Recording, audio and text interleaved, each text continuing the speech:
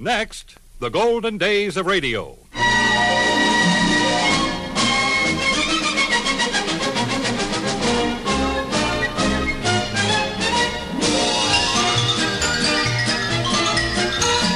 This is Frank Brzee inviting you to join me for the golden days of radio. Great moments from radio programs of the past, headlining some of the world's most famous personalities.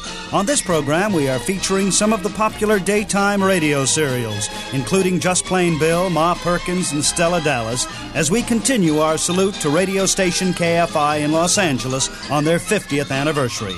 Our host for this program is Jim Ameche. This is Jim Ameche, adding my salute to KFI on this anniversary. Over the years, there were many daytime serials. We used to call them soap operas, which were heard on KFI. I wonder how many of you remember Road of Life or When a Girl Marries. There was Portia Face's Life and Young Widder Brown. One of the very first of the soap operas was heard right here on KFI every day at 2:30. The program was Just Plain Bill.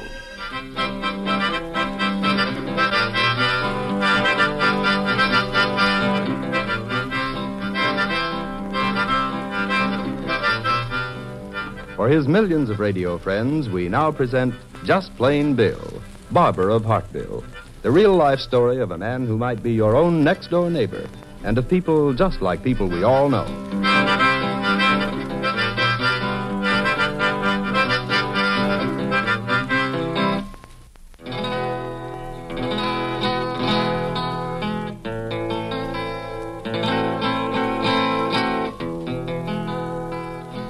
Now, Just Plain Bill. Bill's daughter Nancy and her husband, Carrie Donovan, know now why Bill wasn't seen after arriving at the Huckleberry Hill estate to keep an appointment with wealthy Evelyn Groves.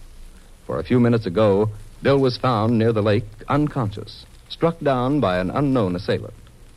And while Nancy and Carrie try to make Bill comfortable in the boathouse, Evelyn's widowed mother, Judith Seymour, stands at a window of the main house watching her young protege, Rudy Blanton, running up the driveway. Now, a moment later, Rudy bursts into the room. Are you all right, Judith?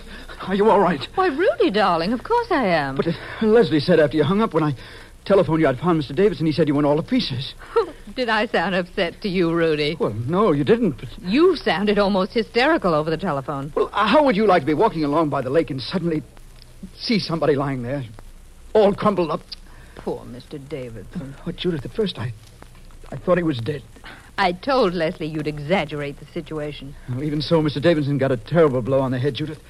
And that doctor better get down there soon, or Mr. and Mrs. Donovan will be fit to be tied. Who? Mr. Davidson's daughter and her husband. What? Didn't you know they were here? No, I didn't. They didn't lose much time getting here, did they? Well, they were worried before they phoned you, Judith, but when you told them Mr. Davidson hadn't been seen... Rudy, I wonder what made them think Mr. Davidson might have had an accident. An accident? You think he got that lump on the back of his head by accident? We'll assume that until we know differently. Okay, but if you ask me... Nobody has asked you yet. So that's why Leslie told you I needed your attention here at the house. You are all right, aren't you, Judith? Oh, don't be stupid, Rudy. Of course I am. Well, then why did Leslie tell me a thing like that? To get rid of you, Rudy. You never did know when to hold your tongue. Me? Well, you should have heard the things Leslie said. I'm not worried about him, but you... Judith, you're scared of something. Listen to me, darling. Can't you see the position we're in? All of us? You mean on account of Evelyn changing her will? I mean because she's about to. Because she went to Mr. Donovan, a lawyer, and told him she was going to have a child. I hate to see you cut out of her will, Judith, but I'm glad if she's caught on to that fortune-hunting husband of hers. Oh, thank heaven Leslie got rid of you before you started talking like that in front of the Donovans. Isn't it the truth? The only truth that interests me right now is the fact Evelyn misunderstands Leslie's attitude. And mine, Rudy. No wonder. To know your own mother hates you. If you ever say anything like that again... All right. Rudy, we mustn't quarrel now of all times.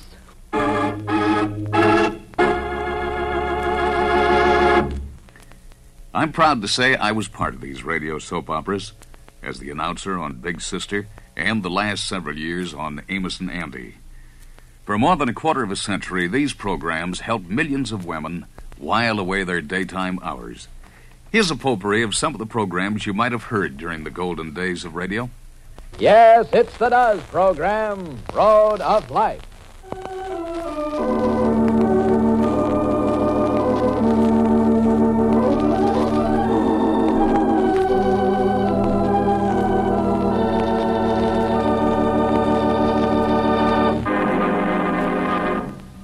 The Guiding Light.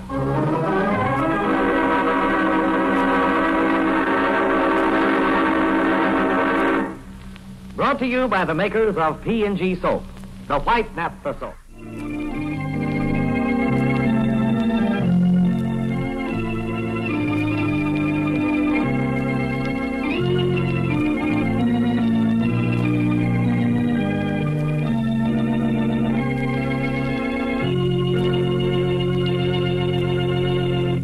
And now, get ready to smile again with radio's home folks. They Can Sade, written by Paul Riley.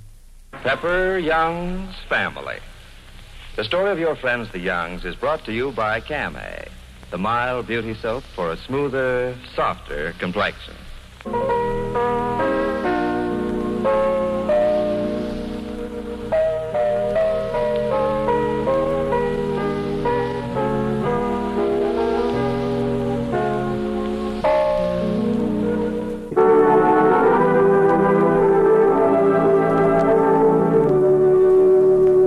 One Man's Family is dedicated to the mothers and fathers of the younger generation and to their bewildering offspring. Tonight we present Chapter 8, Book 43, entitled Further Developments Concerning the Man with the Funny Hair Trim.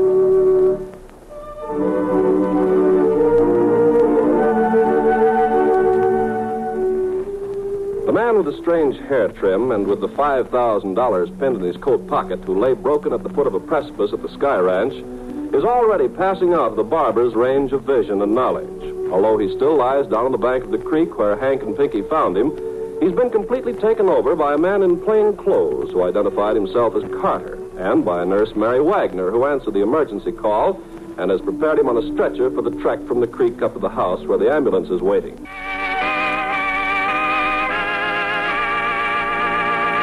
This is The Right to Happiness, brought to you by...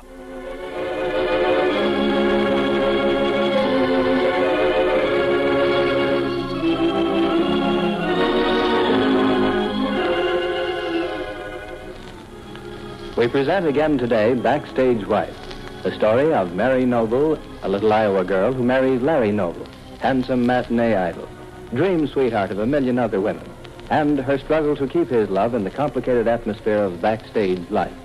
Smile a while with Lorenzo Jones and his wife, Belle.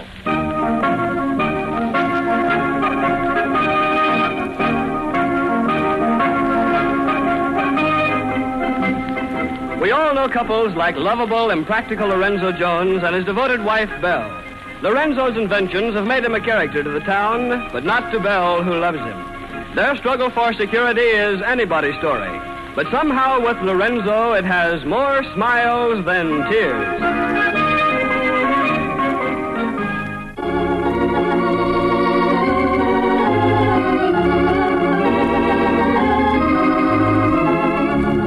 We now present the exciting, unforgettable radio drama, Front Page Farrell, the story of a crack newspaperman and his wife, the story of David and Sally Farrell. Today, David is covering the story which he calls High Explosive.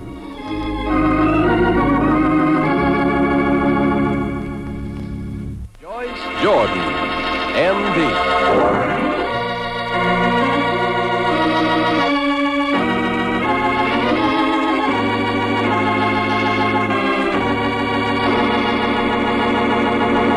When Ernest Eden, my foster son, brought one of his schoolmates home for dinner, he warned me that the boy was unhappy because of a family situation.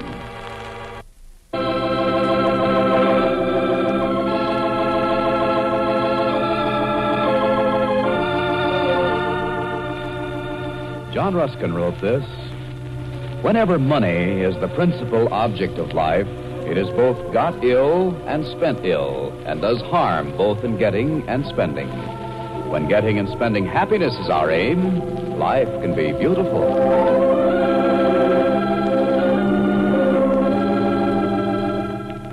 Life Can Be Beautiful is an inspiring message of faith drawn from life, written by Carl Bixby and Don Becker, and brought to you by Spick & Span. No soap, no other cleaner. Nothing in America cleans painted walls, woodwork, and linoleum like Spick & Span.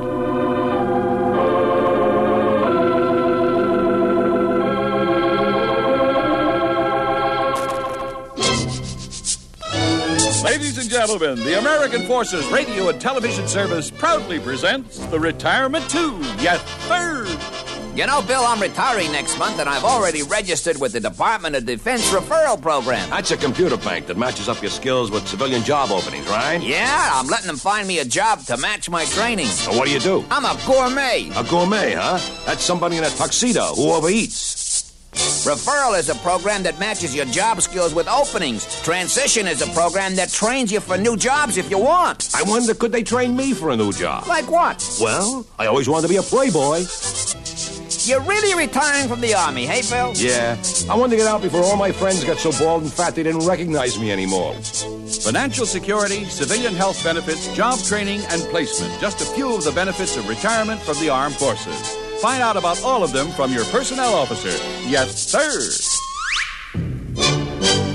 Another program that was immensely popular, heard every afternoon, was Stella Dallas. Stella believed that her simple, homely personality had no place in the life of her daughter, Laurel, now that Laurel was married to wealthy Richard Grosvenor. However, seeing Laurel's happiness threatened, Stella sacrifices her own principles against interfering. Day after day for over 2 decades, Stella was involved in plots that stretched the imagination. Here's a portion of an early episode. Memories,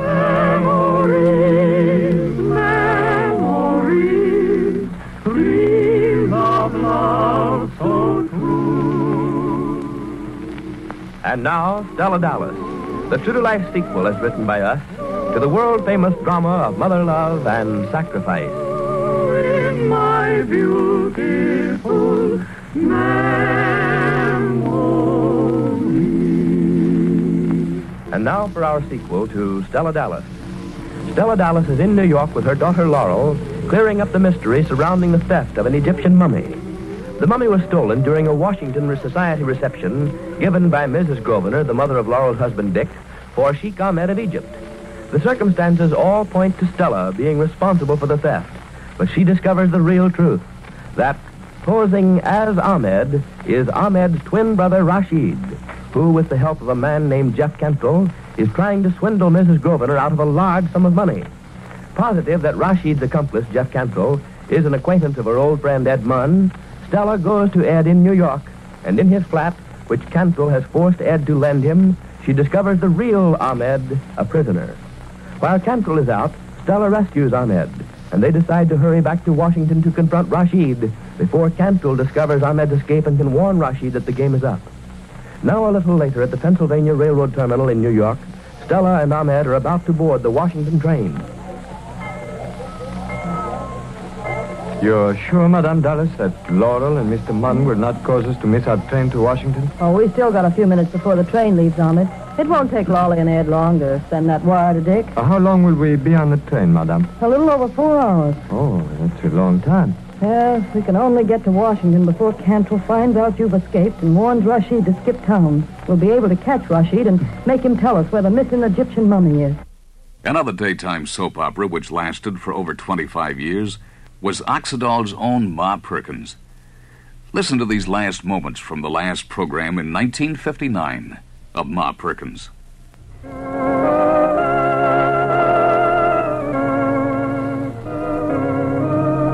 Ma Perkins again. This was our broadcast 7065. I first came to you on December 4th, 1933. Thank you for all being so loyal to us these 27 years. The part of Willie has been played right from the beginning by Murray Forbes. Shuffle was played for 25 years by Charles Eggleston, and for the last 2 years by Edwin Wolfe. The Fay you've been hearing these past few years has been Margaret Draper, and the part was played for many years by Rita Ascott. For 15 years, our Evie has been Kay Campbell. Helen Lewis plays Gladys, and Tom Wells has been played by John Larkin and Casey Allen. Our director is Richard Leonard. Our writer for more than 20 years has been Aaron Tavroff. Ma Perkins has always been played by me, Virginia Payne. And if you'll write to me, Ma Perkins, at Orleans, Massachusetts, I'll try to answer you. Goodbye, and may God bless you.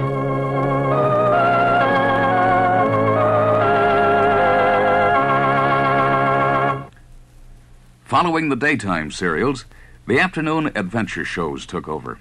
They included Terry and the Pirates, Little Orphan Annie, Superman, and one which I was associated with for several years. As a matter of fact, I was cast in the original lead. Now here's a portion of a 1935 episode of Jack Armstrong, the All-American Boy.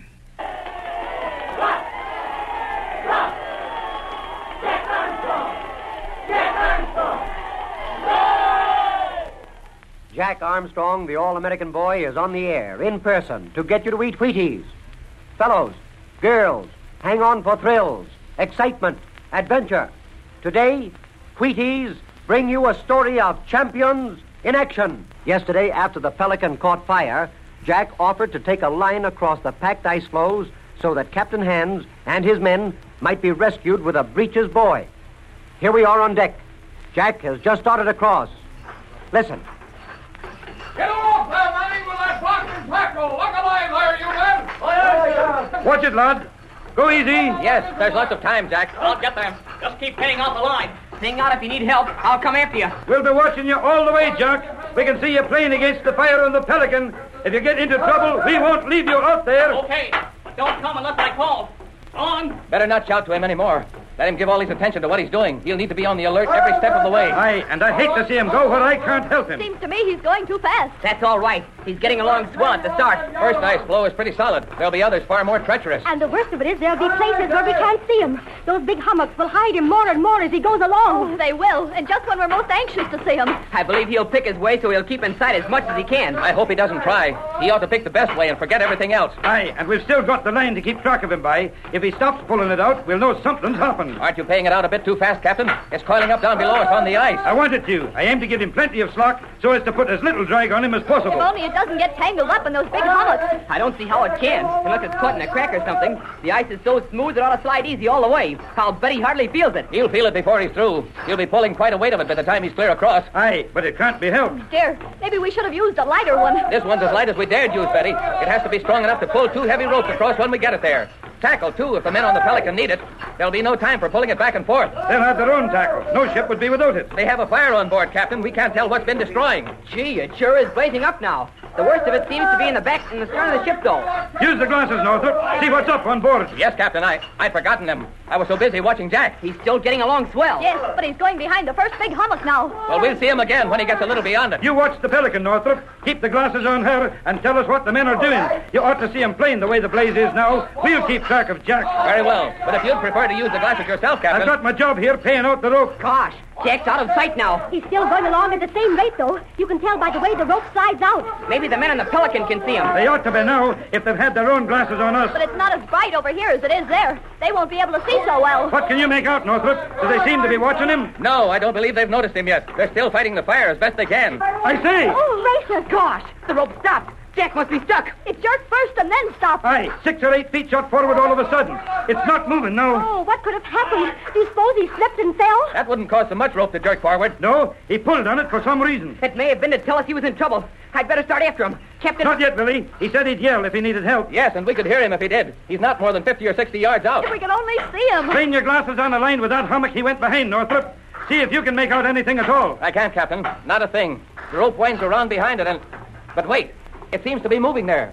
Yes, it is. It jerked some more. Yep, it did. 3 or 4 more feet shot out. And there's Jack. He's moving over into full view. Oh, he is. I can see him now. So can I. Sure enough. He's looking back and waving. He moved out on purpose so we could catch sight of him. Oh, what could be the matter? Has he reached the place we can't get past?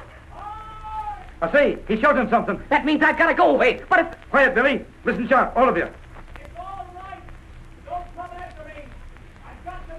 Oh, what did he say? He's got to make a jump. Aye. Great Scott. That must mean he's reached the stretch of open water. Oh. Yep, that's it. He's stepping back for a short run before he takes off. But he'll slip. He's almost sure to on that ice, and the rope will hold him back. Not a great deal. He took care of that by jerking it forward. He wanted some slack at his feet so he wouldn't feel the pull of the whole length of it while he was jumping. Aye, he's keeping his wits about him. Oh, he's getting ready to run. Can you see the open water, Northrop? Yes, a thin black strip. I can't tell how wide it is from this angle, though. At a rough guess, I'd say it's 8 or 10 feet, possibly more. How can he make it from a slippery takeoff? I'll bet he picked a spot where there's rough ice at the edge. But even so... There he goes. Oh, if he slips at the edge. He didn't. He made a clean jump. Gee, then we'll soon have the breeches boy working. That we will. But say, I've never seen a breeches boy in action. But won't the cable give? I mean, the men will drag along the ice part of the way. That won't matter. We'll not pull them fast enough to hurt them any. Jack's nearly there. The men are waving and shouting to him. Captain Hans is coming down from the bridge to join them at the rail. And there goes another red rocket. I suppose they're setting it off to let us know Jack's nearly with them. Gee, don't they think we're paying any attention to him? I don't believe that's what the rocket means, Billy. Then what are they for? To warn us that the fire is spreading dangerously fast. To let us know we'll have to work the breeches boy fast when we get it started. McGregor, have you got that cable fast to the line? Aye, Captain. I've greased the lock, too, so she'll slide easy if she hits the rough spot. Jack ought to be the first one to come across. I don't believe he will. He'll figure he can come back across the ice if he has to. He's nearly there. He's nearly there. Yes, by Jove. There's no question but what he'll make it now. And he's going as strong as ever. Look at the pull on that line. Boy, I knew he could do it. He's almost at the Pelican's side. The men are reaching down to pull him up. Captain Hans is pushing them aside to be the first one to grab him. Hans knows courage when he sees it, Bugatti. He's got him. Jack's made it. Hans is lifting him up on deck. Good for him. Boy, oh, boy! Good for the lad. Men, give him a cheer.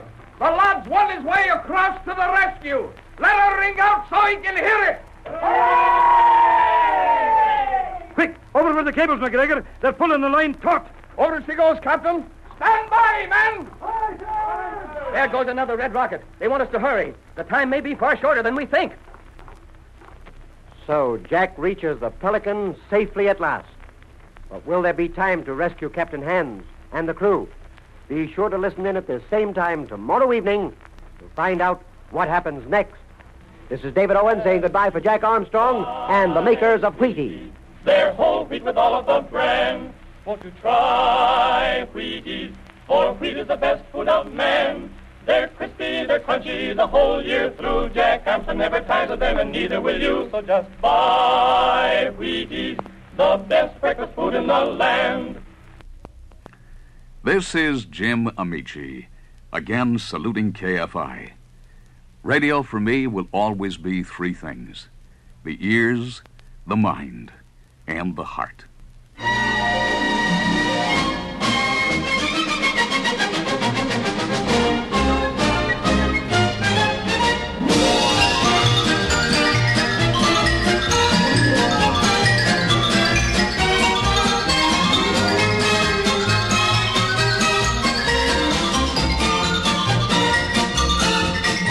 Well, that wraps up this edition of the Golden Days of Radio.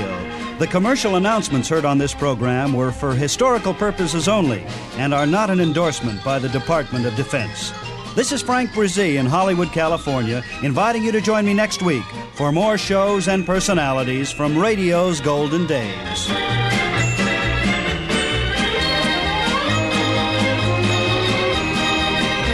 This is the American Forces Radio and Television Service.